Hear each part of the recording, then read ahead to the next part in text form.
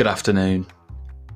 Welcome to episode 8 we're on here at the True Say podcast.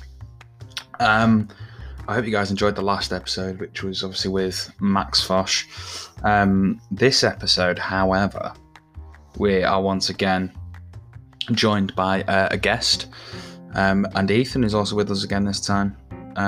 This is his first interview. Although it doesn't really feel like an interview, it was good because we just got on, as you'll hear, and had a chat about all sorts. But this is with the wonderful Simon Stevens, who's a fantastic writer, and has got an incredible career of work.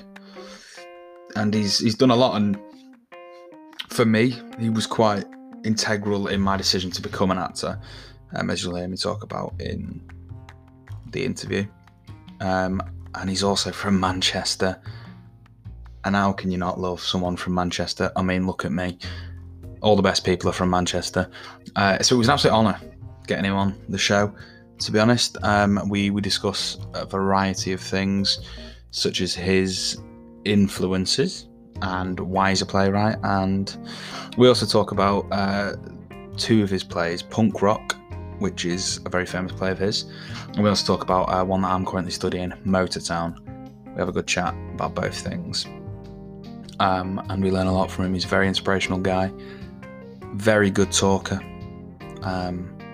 It's been brilliant chatting to him. But anyway, I'll stop waffling, and I'll let you guys listen to the interview, and then we can have a proper chat at the end. All right? Cool. Enjoy.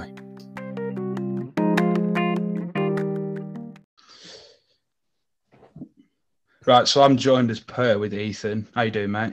You good? Hi, I'm all right, mate. How are you? Yeah, I'm all right. I'm getting by. Staying alive. Staying alive. Yeah. We're not alone, though, today. It's not just me and Ethan. We're very, very fortunate to have Olivier and Tony Award winning Simon Stevens with us. Thank you for coming on, Simon. Really Absolute pleasure. Absolute pleasure. I'm staying alive too, man. Good. In the words of the Bee Gees, we're all staying alive. Stockport Boys, the Bee Gees. Yeah, you're a Stockport boy, aren't you? I am, yeah. Yeah, I'm from Manchester, so I know Stockport very well. Yeah, it's quite odd to me that the Bee Gees were. I say they're Stockport. They're certainly Mancunian. Yeah, I think it's. Is it Charlton? They admit Manchester in their soul, but they are. Yeah, I think it is. It Charlton area that I think they're from, or like similar. I just don't know. You're more right than I am. Yeah. So I'm Manchester boy, and my dad's from Stockport. So oh great, oh nice. There we go. Yeah, we've got that in common. So before we do get chatting, we have a question that we ask everyone that we get on, which is: have you got a favourite film or TV series or play or anything? Any favourite? I don't know what you would call it. Whatever. Yeah, anything creative based. Wow. I've got so many. If I had to choose one, for all kinds of sentimental reasons, I'll say Martin Scorsese's film Taxi Driver. Yeah. Yeah. It's not a very sentimental film, actually, as films go. Yeah. That's a fantastic film. Absolutely. Yeah. I think everyone most people that are in the acting world have probably seen, and that means quite a lot to them, that film. I think a lot of my mates, it does anyway. Really fascinating. Beautifully edited. The more I watch it, the more the kind of elements of the filmmaker's craft seem kind of startling to me, not just kind of De Niro's performance or the other kind of amazing performances in it. But the editing, the direction of photography, the score, so beautifully exploration of that remarkable city at that remarkable time in its history. I think as well, if it wasn't for Taxi Driver, there'd be a lot of films that might not exist, because I think that paved the way for a lot of films. Definitely. I mean, if it wasn't for Taxi Driver, I don't think I'd be a writer. Really? Was that a key thing? That and David Lynch's Blue Velvet in the 80s. I was a kind of teenager in the 80s. in the early years of the VHS recorder, which sounds really banal, but actually was really key to the decimation of film, because it was like the first time that people could curate their own experience of what films they're going to watch. It's like nowadays, you want to watch a film, it's there somewhere. You might have to pay a couple of quid to Amazon for it or something, but it's fundamentally there. In the 80s, before the VHS recorder, the only films you could watch at home were whatever the BBC or ITV decided to put on. The VHS recorder opened up the whole market of cinema. And me and my mates just used to hire videos every Friday and Saturday night. And, the two that really startled and moved me and inspired me most would be David Lynch's Blue Velvet and Martin Scorsese's Taxi Driver, which I still kind of think fundamentally, you know, in my work, all I'm really trying to do is try and do what those two films do. Yeah. That mixture of horror and honesty and nightmare and truth and desire and mess. I think if anyone's like ever read any of your work as well, I know like I'm currently working on Motortown, and I know Ethan, you've worked on punk rock before. Yeah, I was playing William in punk rock, and because of COVID, I wasn't able to do it. Oh, I'm sorry. Yeah, I was absolutely gutted because it was my first like big main role, and I had a few posters around. I'm from Wales. I'm West Wales boy. I am. I can tell from your it's not hard to miss. And so it was great, and we had great rehearsal, and I did a fantastic course, a 1-year acting course in a college, Gassightnet College. My tutor, Win, when he introduced this play, he was like, this thing rocks. Like it's insane. It's insane. And when we read it, I've most of my life, I went to boarding school. So what I wanted to say was the amount of detail that you had in that about private schools, right? The people, the way you described how it was, reading it was literally like going back to school. It's honestly, I'm not like it really it hit a nerve that I didn't expect it to, and that's like something I want to ask. How did you get that much detail? How did you like figure that out and find it? It's funny, you know, because it's not the kind of school that I went to. I went to a state school in Stockport in South Manchester, as we talked about. Weirdly, it was an all-boys state school, which is kind of increasingly rare nowadays. But I think it was one of the last all-boys state schools in Manchester, or in Stockport. Maybe Education Borough was Stockport. But it was a very different school to the school portrayed in punk rock. And when I was a teacher, I was a school teacher for a couple of years, but I was teaching quite a big state school in Dagenham in Essex, which is very different to the school in punk rock. The first kind of private school I had any kind of interaction with, and Stockport has a major grammar school very close to the school that I went to, across the road from the school that I went to. And it wasn't the case when I was there in the 80s, but in the 60s and 70s, there were legendary fights between the kind of comp and the private school. Yeah. It still happens now. Well, I mean, I certainly think the legends are ongoing. Whether or not they're actually, real fights, I don't know. It's more rugby derby matches now. I think. Right. Okay. Yeah. The first private school I went to was in Leicestershire. Or Derbyshire. There's a weird amount of private schools in the kind of Derbyshire area, boarding schools in the Derbyshire area. And somebody found my email on the internet and invited me to come and speak to the kids. And they asked me to speak for 15 minutes. And they said, we'll pay you 300 quid for 15 minutes. Yeah, that sounds about right. Yeah, all right, I can do that. So I went up and, they gave me a really delicious roast beef meal as well. Yeah. And all the kids were kind of like beautifully dressed and kind of serving me wine. This is not a bad way to spend a Tuesday night. But I became quite fascinated by the kids there, because although on the surface they had a great deal of poise and they were really polite and eloquent and well-mannered, you spend any kind of time talking to them, they had the same fear and the same neuroses and the same anxiety and the same kind of chaos and uncertainty as the kids that I taught and as the kids that I was at school with. Yeah. And it's somebody who kind of like came from a fundamentally kind of centre left-wing political position. The idea that rich kids could be fucked up too was really fascinating. 100%. I think that's something that I've always pushed, because when I say, oh, I've been to a boarding school, they go, oh, you must be minted then, or oh, I bet you know the Queen. And I seriously get things, and you're like, no, that's not how it works. People have genuinely asked if you know the Queen. I've seriously, my mother's life. Somebody said, oh, have you met like the Rani royal family? Like I was like, no, I haven't. I'm from like a little town in Wales. Like, of course I haven't. It's that.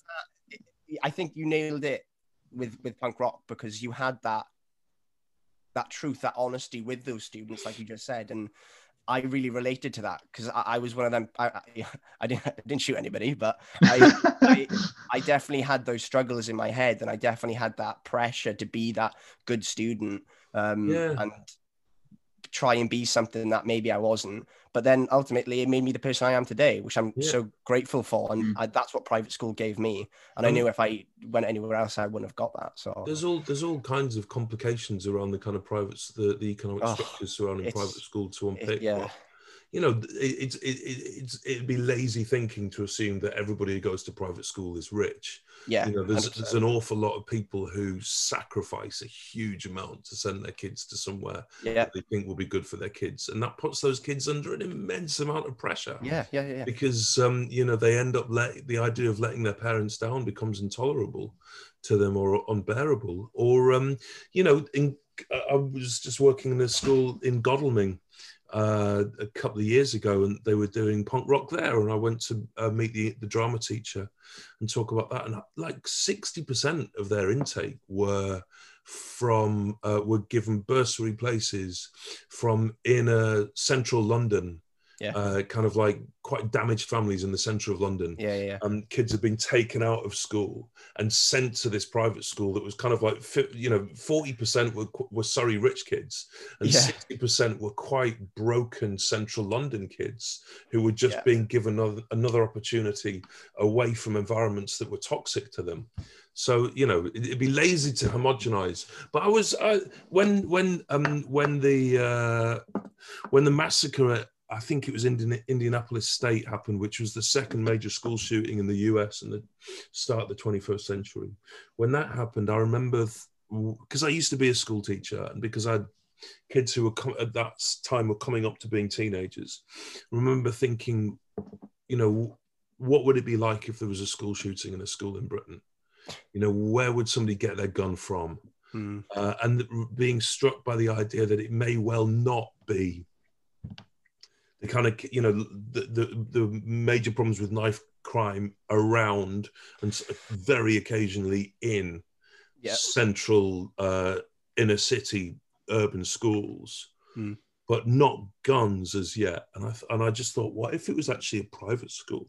What if it was one of those kids in that school in Derbyshire had got hold of a gun somehow, because they might have the accessible money? Yeah, that's exactly. And I just kind of like, it was partly following the line of that thought, being massively moved and inspired by Gus Van Sant's masterpiece film Elephant, which is I don't know if you know that movie, but it's an extraordinary film, and would really urge anybody listening listening to this to have a look at that film, which is about the Columbine massacre. It's a really haunting film. And then other things like Frank Wedekin's play, the original stage play of Spring Awakening, was a massive influence as well. Bruckner's Pains of Youth. So there's bits from other plays, there's bits from other films, there's bits from those kids I met in Derbyshire, but there's also bits of my teaching from Dagenham and bits of my memories of going to school myself, you know?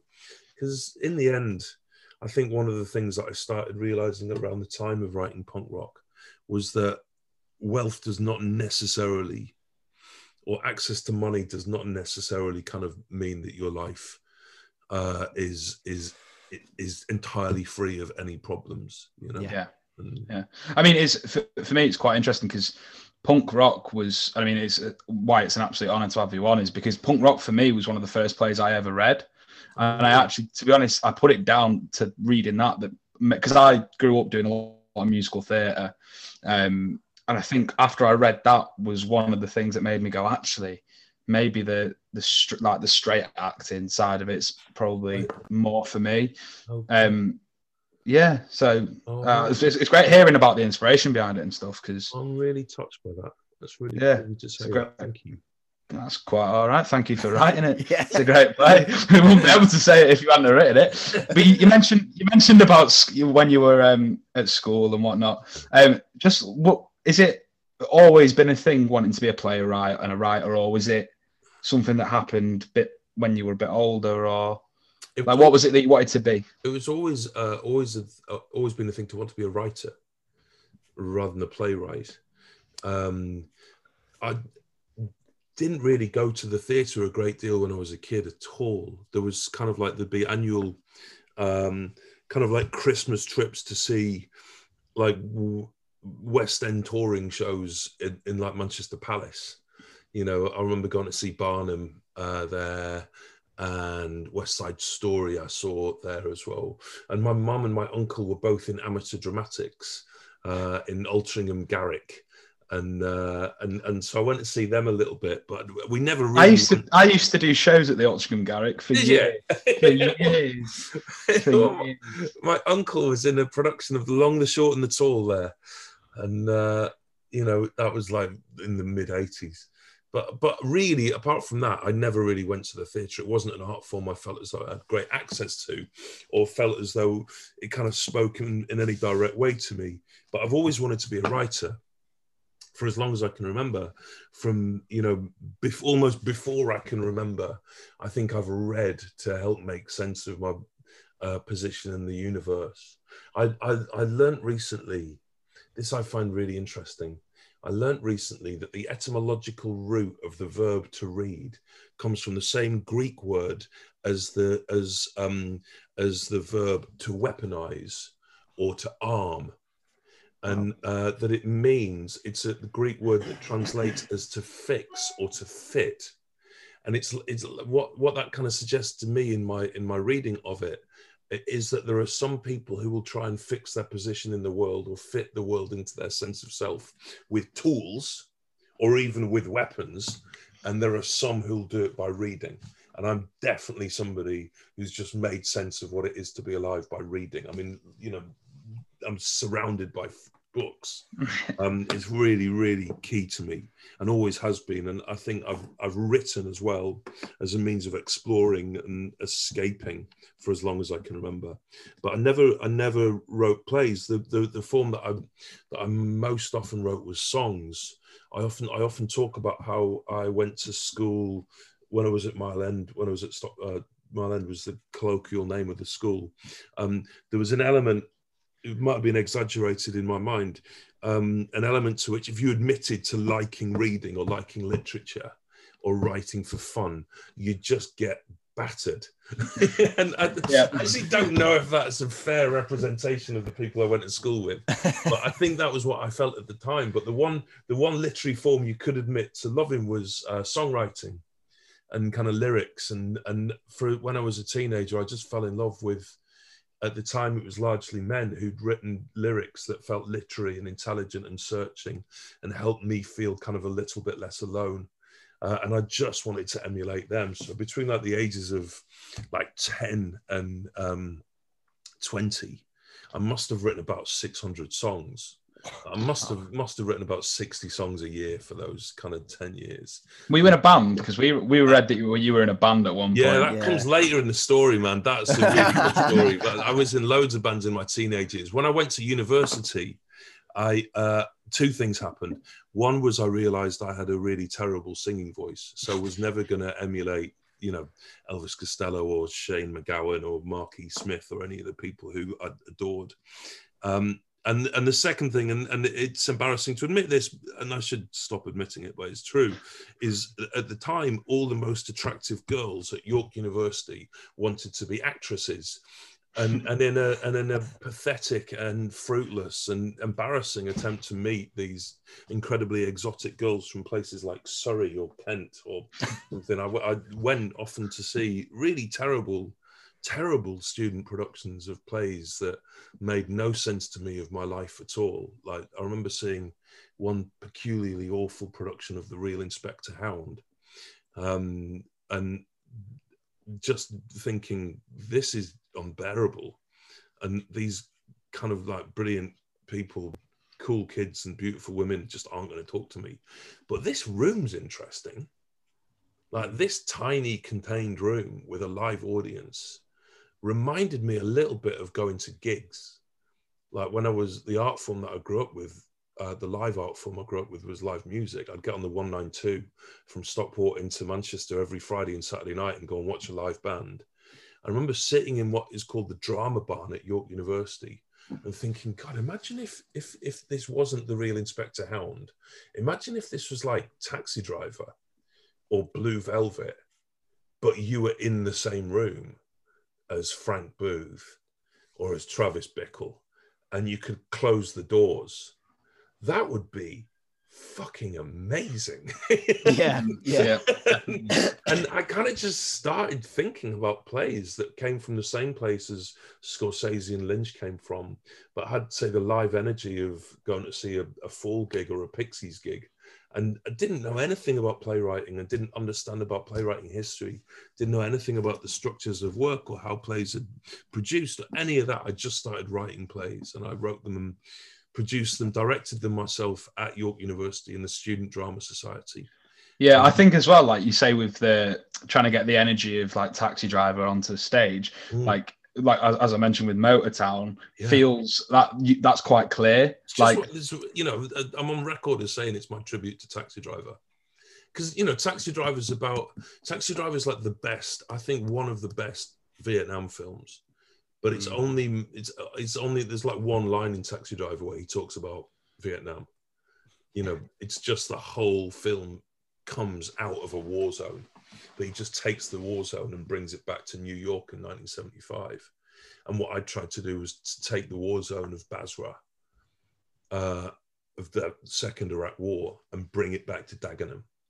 And this kid who'd been, because when the war happened and when the war happened in Basra, there was a great sense of indignation at the illegality and immorality of the war.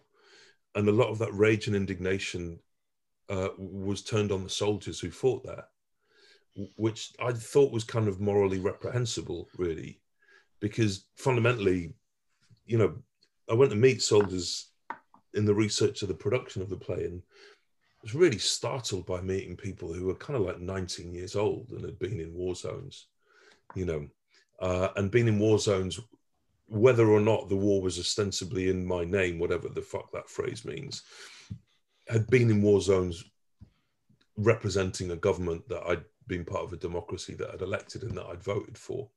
And the idea I was sending a 19-year-old into, you know, to deal with car bombs and kind of suicide bombs in Basra. Yeah. And then people were judging those 19-year-olds felt immoral to me. And I would just wanted to write about one of those guys. What was like the first play that you wrote, like, or that you remember? Was it before Motortown? Was it, or was that like one of the first? Yeah. Oh, mate, I remember all of them. Yeah. So my first professionally produced play was a play that I wrote in 1997 and was produced in 1998 at the Royal Court Theatre. And that's a play called Bluebird. And that was the first professionally produced play and the first published play. And that's been produced recently. It was my first play that was produced in New York, and still gets productions every so often. It's got a very large cast, which can kind of lend itself well to kind of, you know, places like Altrincham and Garrick will probably do it one day because you can get roles for everybody in it. Yeah. But Bluebird wasn't my first play. It was my 8th play. I wrote my first play in 6th form and then produced it at university, and then decided to really become a playwright at university. By the time I left university, I kind of realized if I ever did anything in my life other than be a playwright, I'd always be in some way disappointed with myself. and a notion of living a life defined by its disappointment seemed unbearable to me. So I went to live in Edinburgh, and I just wrote more plays. I directed them myself, put them on in tiny theatres, getting like audiences of like 4, and you know, kind of like one of the 4 would normally walk out, just not because they were shocked or appalled by the swearing or the violence, but because they were just bored and they had better things to do. Yeah, but that's a great way of learning your craft, you know. Yeah. There's a lot of nonsense which is spoken about, kind of like playwrights who come from nowhere and then write breakthrough plays. But you know, by the time I wrote Motortown, so Motortown was 2006 it was produced, written in 2005, I think. Yeah, written in 2005, produced in 2006. I think Motortown's like my 8th or 9th professionally produced play. I think I've had about 32 now. So there's quite a lot of them. Yeah. If we talk about all of them for half an hour, we'll be here until Wednesday. Yeah. Next Wednesday. Yeah. What day of the week it is now. Is there anyone like people or groups of people that like were inspirations? Because obviously you mentioned about like Taxi Driver being as a film an inspiration for the style of stuff. Was there like any writers or directors that you like? Yeah, certainly by the time I was made the resident dramatist at the Royal Court in 2000. And it was only really then that I really started thinking about playwriting properly and really started studying the craft and started reading more plays as well, you know, because I had access suddenly to free plays. You know, economics was not something to be ignored. You know, I didn't have like limitless money when I was growing up or when I was in my 20s or when I was, you know, I had a kid when I was 27. And my first son was 27. I didn't have a lot of expendable cash to go and spend on plays, but I went to the Royal Court as the resident dramatist and they would just give me plays to read. So I was reading about kind of 5 plays a week and just learning my craft in that way with a real element of hunger. I guess the writers who I came to really cherish in those early days and value very much still would be Sarah Kane for sure, Robert Holman for sure, Carol Churchill. I kind of like became fascinated by what Carol Churchill was doing.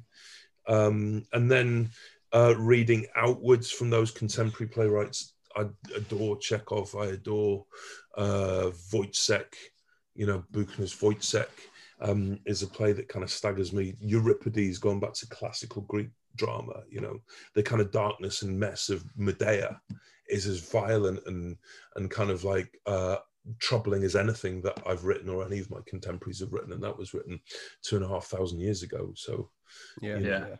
I get you. With that, then you say about your inspirations and stuff, and then writing plays. What's that process like? How do you go about writing that play? Do you just sit down and smash out a big chunk in one go, or is it a really long time, or how do you go about that? It's my process, which I've refined over the course of the last kind of 20 years. Tends to repeat itself now. I tend to apply a version of the same method to everything I write. Okay. And you know, the very last part of this method is the writing of dialogue.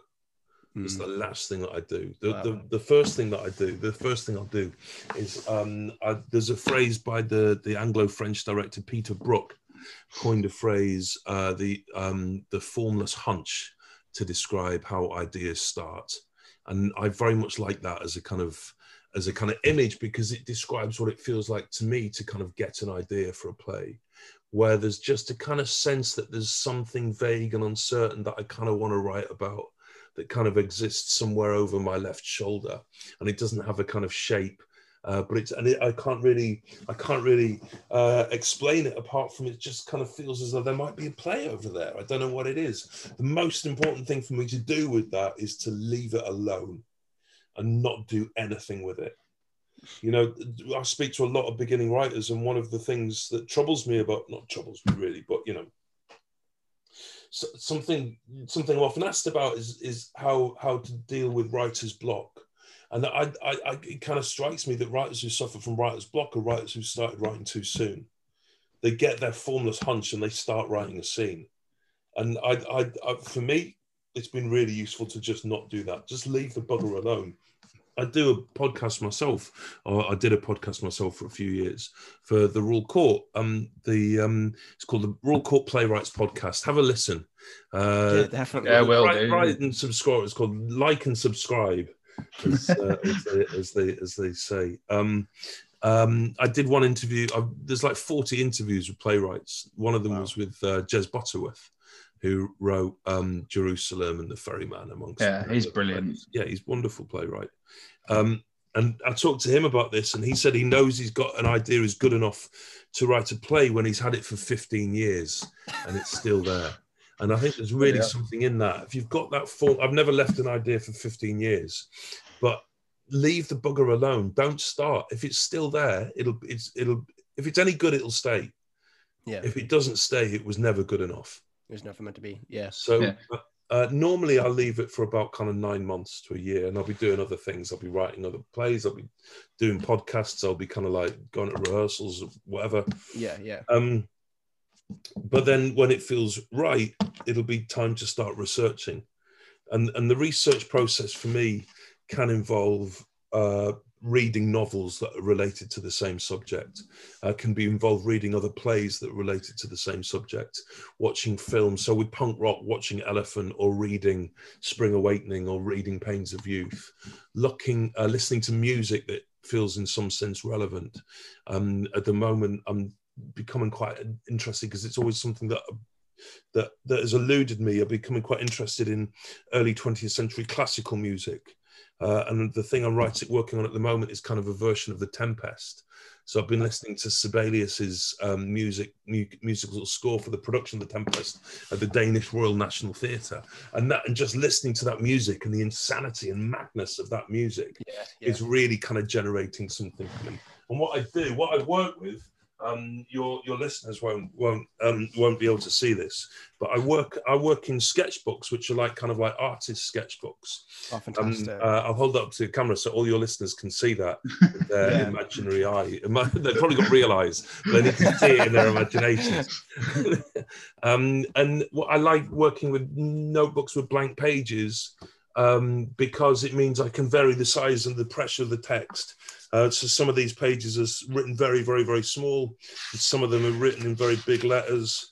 Don't forget the love and the death is what I've written on that page there. And then I fill the notebook up with the research. It's the research period. Then after I've finished the research period, after I've watched all the films and I've read all the books and I've done all the work that I want to do, I'll type up the notebook. And in typing up the notebook, I think what happens when you type up an entire notebook is it's incredibly boring. And I think being bored is a really useful part of creativity, because when you're bored, your mind goes into places when it's restless. Yeah. And in that process of typing up, what I'm looking for character. And from the characters, and I've got lots of exercises that I do to develop and fill out character and relationship and situations. And from those characters and those relationships and those situations, I'll find the narrative, the story. And from the story, I'll find the structure. And for me, structure is a very simple process of just how many scenes are there and where are they set and when are they set. So in punk rock, the structural decision to end not in the school, and not have William kill himself. That felt to me like a really key structural decision in punk rock, was that he doesn't kill himself, but he goes to the secure unit, the secure psychiatric hospital in Liverpool, and have that last scene in an interview room. You know, I love that scene, by the way. Thank you. That's really. We were going to do it in the round. And the space that we were using in Swansea, there's an old like supermarket, and it's abandoned. And then Volcano Theatre, they went in, and now it's a big theatre space. Cool. So you can get really like what the space we were using, the roof was all like open, so it's just like insulation dangling down. And then we were going to have, it's like a big rectangle, and the audience were going to sit around, and then instead of having them on the stage, basically, we were going to have like books piled up in different levels as like a perimeter around the thing. And that last scene was going to be like dead in the middle with like a spotlight.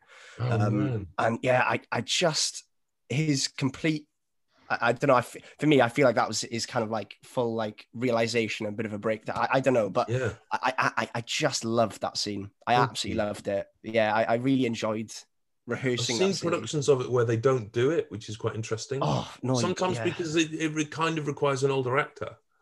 Mm. And if they don't have an older actor, they might not do it. I've seen it done as a monologue, which is quite interesting. Wow. Where an actor just does William's lines as though he's imagining what Dr. Harvey's saying to him. That's interesting. Yeah. So sorry. Sorry, my fault. I derailed myself. So I found the structure, and when I've decided how many scenes there are and where they're set and when they're set and who's in them and what they want, what the characters in that scene want, what their objectives are and what's stopping them from achieving their objectives, and then what they do in order to get it. Once I've got all that down, then I'll write the scene. And if I'm lucky, I'll be either in a physical place or an emotional place where I can write the scenes of a play, really quickly. Okay. It's not a massive word count in a play. I don't know how many words are in Punk Rock or Motortown exactly, but I'd guess at about 25,000. Yeah, it's probably about 25,000 words. In comparison to a novel where you might get 200,000. Plays are quite short. 25,000 words, it's absolutely possible to write 5,000 words a day if you've got a clear day and nothing else on. Yeah. You can write a play in a week if you know what's in it, if you know what's happening, you know what the action is, you know what the energy is. You can just attack the bastard and go for it in a week, and that gives a real energy to the writing if you're writing quickly like that. So that tends to be what I try and do with my plays. That's the process from the last kind of decade for sure. Is it similar, like, because I remember this a few years ago, and I think this was when I was auditioning for drama school, because a few years ago started getting into writing myself. So I was like looking at stuff on YouTube of like National Theatre, and there was a video that you were in about that. The reason I asked about you, the way you do it and how you process, because you said in that when you do a first draft of something, you should print it off on paper, not on the computer. Is that to would you say that's just so that what you're reading is there and there's no way of editing it? Yeah, I think that's a specific question about redrafting. I find when I read a script on a computer, the temptation to just go intervene in the script, just kind of change a full stop to a comma or change one word and then convince yourself that you're doing a rewrite is really overwhelming. It's really hard to not do that. Actually, rewriting is not just about changing grammar or word count. It's much kind of it demands much kind of bigger, bolder, more confident reconsiderations. And I think you only really get an overview, what my mentor and friend Stephen Jeffries described as the bird's eye view of a play, if you kind of really read it in one go. Just take the hit of it in one go, and reading that on paper is a good thing to do. I think a good way of doing that. Yeah, definitely. And with all this writing and stuff, I mean, it has to be brought up at some point, I suppose. The whole COVID situation. Not that we want to talk about it too much, but at the moment, how are you finding that kind of being cooped up, and is that helping your creativity? Or I think like a lot of people that I've been speaking to recently, I think this part of the lockdown, and we're speaking in the beginning of February 2021. So it's the third lockdown. This has been the hardest one. Yeah, definitely. This has been really hard. Yeah, I agree. The kind of joke that I make is it's as kind of crushingly disappointing and bewildering. Lockdown 3 is as crushingly bewildering and difficult as Godfather 3. So it's really hard. But in the first, in the end of last year, from March to December last year, I wrote 1.5 new plays, or a brand new play, and then I co-wrote a play with another writer. I wrote a monologue for stage. I wrote about 4 or 5 kind of shorts for various kind of digital platforms. I'm starting work on a kind of collaborative piece with a choreographer and a drum and bass DJ and composer. I've written a film and 2 pilot episodes of TV dramas. So I've been really busy. You've not stopped by the sounds of it, yeah. So I mean, Yeah, go on. I was going to, funnily enough, I was going to ask about, because is it film and TV? Is this like the first time you've ventured into that, or have you? It's not the first time. I started. I wrote, I think maybe 5 or 6 first episodes of TV dramas in the noughts, all of which were rejected. I got paid for writing all of them, and paid more than I was paid for many plays. But I found the process of generating and creating material and kind of writing things, and then having those things, rejected without them seeing any life at all, so overwhelmingly dispiriting that when the curious incident of the dog in the nighttime happened, which was a job that changed my life, just because, normally my plays will play to total audiences of maybe, I don't know, say the Royal Court Theatre has 400 people and you maybe play 30 shows there. So that's 12,000 people. Yeah. Maybe get between 12 and 20,000 people for a run of a show. Curious Incident was seen by 5 million people. I was one of them. Yeah, I saw it in London. Honestly, it's and Frantic Assembly worked. It's amazing. That's right. Yeah, and I've worked. I remember I had a workshop. They came into college one day, and I'm not the biggest movement person. I'll do it and I'll enjoy it, but I'm just not that great. But just fantastic, just that different way of thinking about movement, and it's important. It's important as an actor. You take really it seriously. Even Ethan, even if you're not interested in choreography or dance, just knowing that you communicate as an actor, you'll be communicating now as much with your left hand as you're communicating with your voice. And as an artist, you need to know your instrument and take responsibility for that. I remember I was really fortunate to work with the Irish actor Andrew Scott a couple of times. He did a play of mine called Birdland at the Royal Court, and he did a monologue of mine called Seawall. And I went to watch Seawall with a major choreographer who quite weird, a choreographer called Wayne McGregor, who's quite a leading international choreographer, was the chief choreographer at the Royal Ballet, but who I went to school with. I knew him because I went to school with him. And I went with Wayne to watch Andrew do Seawall, and he said, and all Andrew does is he just comes out to the downstage center and talks to the audience. But Wayne said watching him was like watching a dancer. He said he's a dancer, even though he's just standing still. He wasn't doing anything kind of like demonstrative. He wasn't doing Frantic Assembly style work. He was but his poise and his control of his body was so confident that he had the control of a dancer. He's brilliant, Andrew Scott. He's one of the great actors that I've worked with. One of the great actors that I've worked with. So Curious Incident meant that financially I was able to afford to say, I'm not doing television development anymore because it's just going nowhere. So I stopped writing for television. And just in the last kind of 6 months, because the theatres are closed, you got to do something to stay off the streets, haven't you? Or to stop yourself from going mad. Keep yourself out of trouble.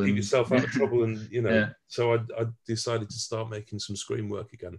Whether anything happens with it or not, I've no idea. Whether if we're able to open the theatres in the next year or so, if I then just jack the TV in and just kind of go back to theatre again, I don't know. Because I've actually quite enjoyed writing the television. It's been quite enjoyable to do. Yeah, I can imagine that's quite a different process, writing a TV series or a film compared to writing a play. It's a different form. So that's one thing. The average stage play. So something I often talk about is I wrote a screenplay of Motortown back in the noughts. And they're both, the play and the screenplay were about the same length, about kind of 90 pages, 80 to 90 pages. The stage play has 8 scenes in, and the screenplay had 120. So just that kind of like the nature of screenwriting being structurally different to stage writing is really central to that difference. But the industries are different as well, man. You're working with more people when you make a screenplay. You're working with producers. and you'll be getting notes from more people and ideas and feedback from more people. Yeah. So they're different industries and they're different art forms. Dennis Kelly said to me once that the thing about a screenplay is that it's a work of prose, not a work of drama. It's more like a short story or a novel than it is like a play. And I think there's some truth in that. Yeah, I think screenwriting and film writing is something as obviously as well as like playwriting, and it's always something that's interested me massively, is writing films and TV. I think it's just because I was brought up more with TV, and as I think most people are with TV and film. Yeah, that process is quite interesting. So just a couple more questions. One of them is, I don't know, it might be a bit deep, it might not be, but like, is there anything? Because obviously you've been in the industry for quite a while now. You've got a fantastic career. You've written some great stuff. Is there anything like that you regret, like you had done or wish you'd done with anything? Like, yeah. Oh, that's a really interesting question. I don't think I've been asked that before. I ask that every time I see somebody. And like, he's just stopped. Yeah. I know. I've just stolen your question. He's just stole it. Passed it off as his question. That's really shocking. Oh, apologies. Sharing? No. It's I'm sharing. That's I don't know if your Wi-Fi is going to cut out or not. Ethan. Let's get it in there. It's all right. Okay, I forgive you. I'm sure. I'm sure there's a lot of things. I'm lucky. I'm really lucky. I'm lucky with the work that I've done and the people that I've worked with. And I'm really fortunate to have been making theatre at a time that until very recently was really vibrant. And there was kind of energy and there was money in theatre, not necessarily to make, but there was government money to support the production of new plays. And that was really, really fortunate. So it'd be churlish to kind of regret anything too strongly. I wonder if there was anything that I'd kind of like if I could formulate the regret in terms of something that I wish I could go back and slap myself around the face and say, don't fucking think about that or worry about that, Stevens, you prick. It would be, it's interesting. It would be carried within your question, because it would be to never use the word career, to not think at all about career, to not get anxious about what's going to happen next or who's going to do my next play or where it's going to get a life or any of that. Yeah. Because there are so many elements. I prefer the phrase working life than a career, because I think there are so many elements of our working life that we can't change as artists, as actors. You can't change. You don't know who the next casting agent who's going to come and see your work is. You don't know who the next agent is. You don't know what's going to get commissioned on television or for theatre, or where there might be roles for you or where there might not be. You can't control that, man. You can't control it. And we need to have a certain amount of understanding of the things we can change and we can control in our lives, and the things that we can't. And the things that I can change as an artist is I can change my work. I can make my plays better.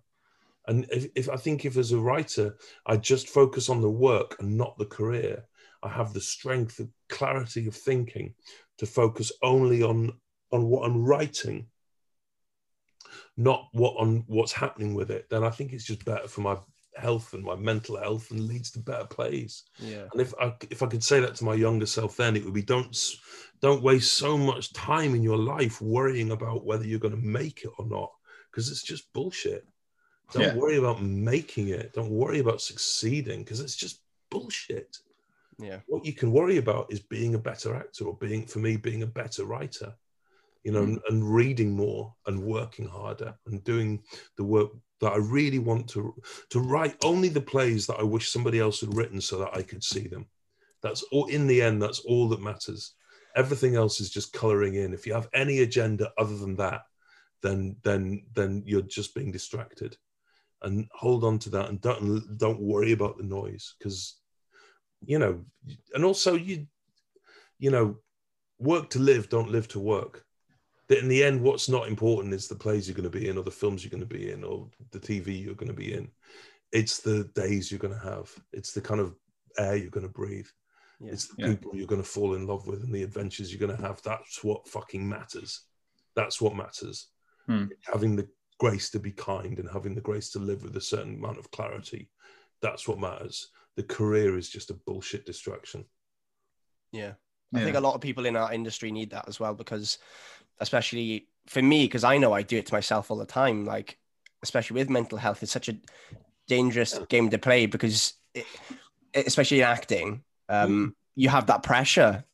I've got to get work. I've got to do this. I need to impress these people. I want to impress myself. And then you forget about everything else. And then you realize, oh crap, I've been stuck in a room trying to learn this monologue and not actually gone outside for a walk in like 4 days. And that's really, really dangerous. It can be really dangerous. And of all those people you should worry about impressing, I think the only one really worth impressing is yourself. Because that goes closer to my idea about making the work better. 100%. Just do a better performance, be more true to that. And the great actors I've worked with, and I've worked with some really, really, really great actors, and they're always the hardest workers. They're always the hardest workers. They're always the humblest people in the room. Like Andrew Scott in a rehearsal room is just defined by his grace and humility. He's friendly and he's approachable and he brings a sense of fun to the rehearsal room. Yeah. And that's so important. That's so central to this kind of working life. Do you know, I think that's really key to like what you've just said then. I think is quite key, especially to like myself and Ethan being students, and like a lot of the people in our year or the years above us that all listen to this. That's like the right advice is to just if there's anyone you need to impress, it's yourself. You should I've grown to be a firm believer in, like, for years trying to impress other people. Like, why should you give a shit like what other people? If you're happy with it, like, and you should go and impress yourself. It's the hardest thing is being able to honestly measure the quality of your own work. I think that's the hardest thing for any artist. I think it's particularly hard for stage actors, because necessarily the stage actor is the one artist who can necessarily not see their own work.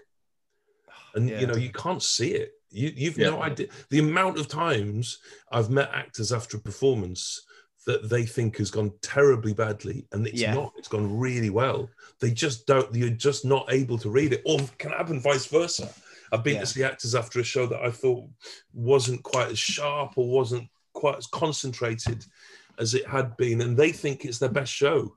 So a stage actor, in a way, you just need to surround yourself with intelligent people who you trust to tell you the truth about the quality of your work. And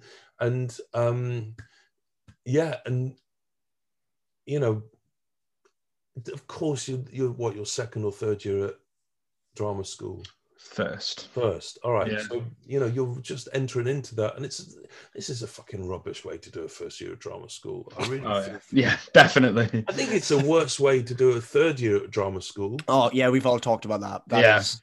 And I think come the summer term we'll be starting to be out again and making work, and that'll be a real relief and a blessing for you guys. Definitely. But of course it's going to feel like a cauldron of pressure to really be kind of getting the agents, getting the casting agents, getting the jobs. If you possibly can turn that voice down and just think about what it is to be alive. And if you go for a fucking walk, do you know what? It will make you a better actor. If you do a bit of Pilates or a bit of meditation, or you go for a run, or you go for a swim, if you can possibly swim anywhere, it will make you a better actor. If you read a book that is not related to the work you're doing, it will make you a better actor. 100%. The great actors that I've worked with have got searching intelligences where they're just kind of exploring the world. You go and see art. I mean, I know you can't at the moment, but you can walk around. You can walk around your towns where you're living. You can go for walks and you can see what's surrounding you, and you can watch the people around you. That's all taking your work seriously. If you go for a walk and you watch the people, are you in Swansea now? No, I'm back up in Loughton now. Right, so you go for a walk around Loughton, and all that area, it's a fascinating part of London, the Loughton area, because there's so much kind of different diversity. There's so many. There's the kind of rich money of Essex is not that far away from that. you know, tax evading kind of gangsters with mansions kind of on the way to Epping Forest. Yes, it's like literally Bloughton. There's like a street of like these houses which are like hotels, and then you go to the street next to it, and it's just it's ridiculous. It's ridiculous. I call it a B-Tech Hollywood. That's why I call that one, because it's so, you know, weird. You're, as an actor, your subject matter, your subject is what it is to be a human. Go and find the humans and look at them. Go and see how they walk. Go and see how they manifest their humanness. Because those people it's like the starting point with punk rock, realizing that not all private schools were kind of like amoral monsters. Yeah. Those millionaire mansions, they're humans in there too, you know, and they've got their fear and their vulnerability. Definitely. They've got their sadness and their kind of broken hearts and their anxiety about the lockdown, and they've got people they love who've died, and you know, your work as an actor is to investigate their humanness as well. So yeah, we've got 2 more questions, just a quick round. We do this every episode now. Cool. Do you have any suggestions, film, TV? I know you've said a few, but anything that you should think, right, you've got to listen to this or you've got to watch this? What's something that you've seen recently, maybe? That's another hard question. It's a tough question, yeah. There's so much, and I'm trying to think. Something specific for you two as kind of actors at the start of your working lives. So we talked about him already. I talked about him in an interview yesterday, but Andrew Scott, series 2 of Fleabag, episode 4, I think, or 5. There's a scene between Andrew and Phoebe Waller-Bridge where they're sitting outside a church and he's telling her that he can't be with her. And suddenly a fox goes through the churchyard and takes them out the scene, and they scream, "A fox." That scene from both Phoebe and Andrew is acting of world-class intelligence and poise.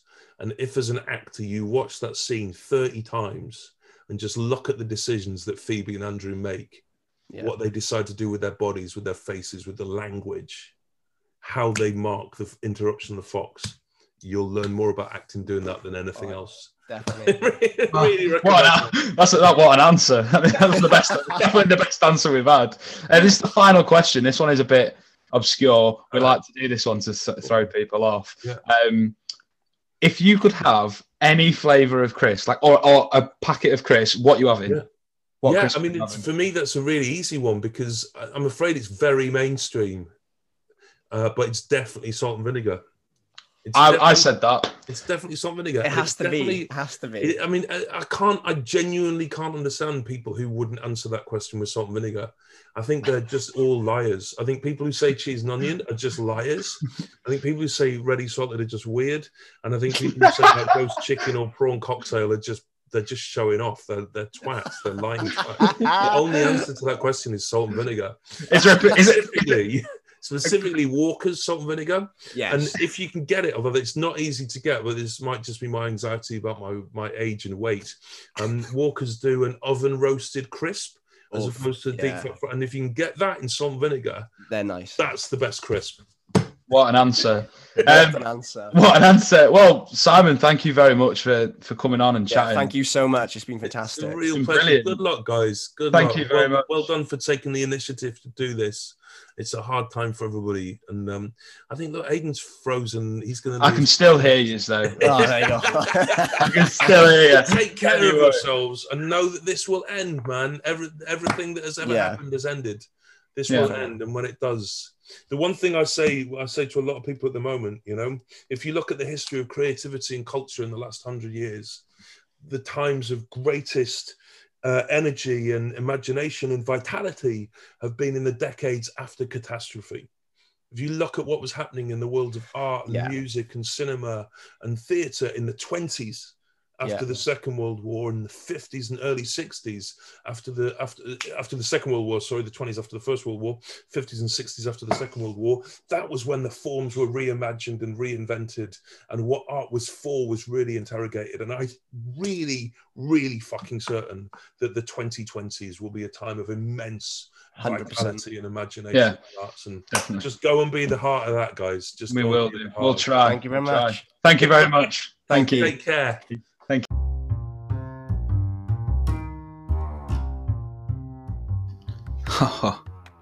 That was good, wasn't it? What a guy, what a man, what a chat we had there. That was everything and more that lived up to every expectation I think me and Ethan had of this interview, and we really enjoyed it. I think we both benefited quite a lot from it as well, as I'm hoping you guys also do, because we talk about a lot there. But what a fantastic interview. Thank you so much for listening to this episode and this series so far. If you have just, picked and choose episodes to listen to, that's completely fine. But do go and listen to the ones you've not listened to, because I think it's been a really good series so far. We've got a few more episodes planned, as I've mentioned in previous episodes. There is only 11 episodes of this series. This is episode 8, so we've only got 3 more left. But yeah, we've got some really exciting stuff planned, and obviously Ethan's on board now. We've got a producer on our team who I forgot to mention who it is. It's Jamie from episode 1. He's been there from the start. He's going to be our producer. He's also going to be coming onto the episodes as well every now and then to join us in the madness that we go on with in our episodes. But he's going to be producing us. He's going to be producer Jam, if you like. We're very excited. We've got a little team going. We've made some exciting movements in this first series, getting the likes of Max on, and then obviously in this interview having Simon Stevens on, a man who's won an Olivier and a Tony. Just mental stuff. So we're very grateful for everything that's happened so far this series, but it's just the beginning. We're trying to stay creative. COVID's been tough on everyone, and this has given us something to enjoy, and hopefully you guys to look forward to as well. And I think that's about everything we've got to say. But thank you so much for tuning into this episode and spending an hour of your precious time listening to this. I hope it's been great. And apart from that, all I've got left to say is, you know what's coming, guys. Stay happy, stay well. See you next time. Goodbye.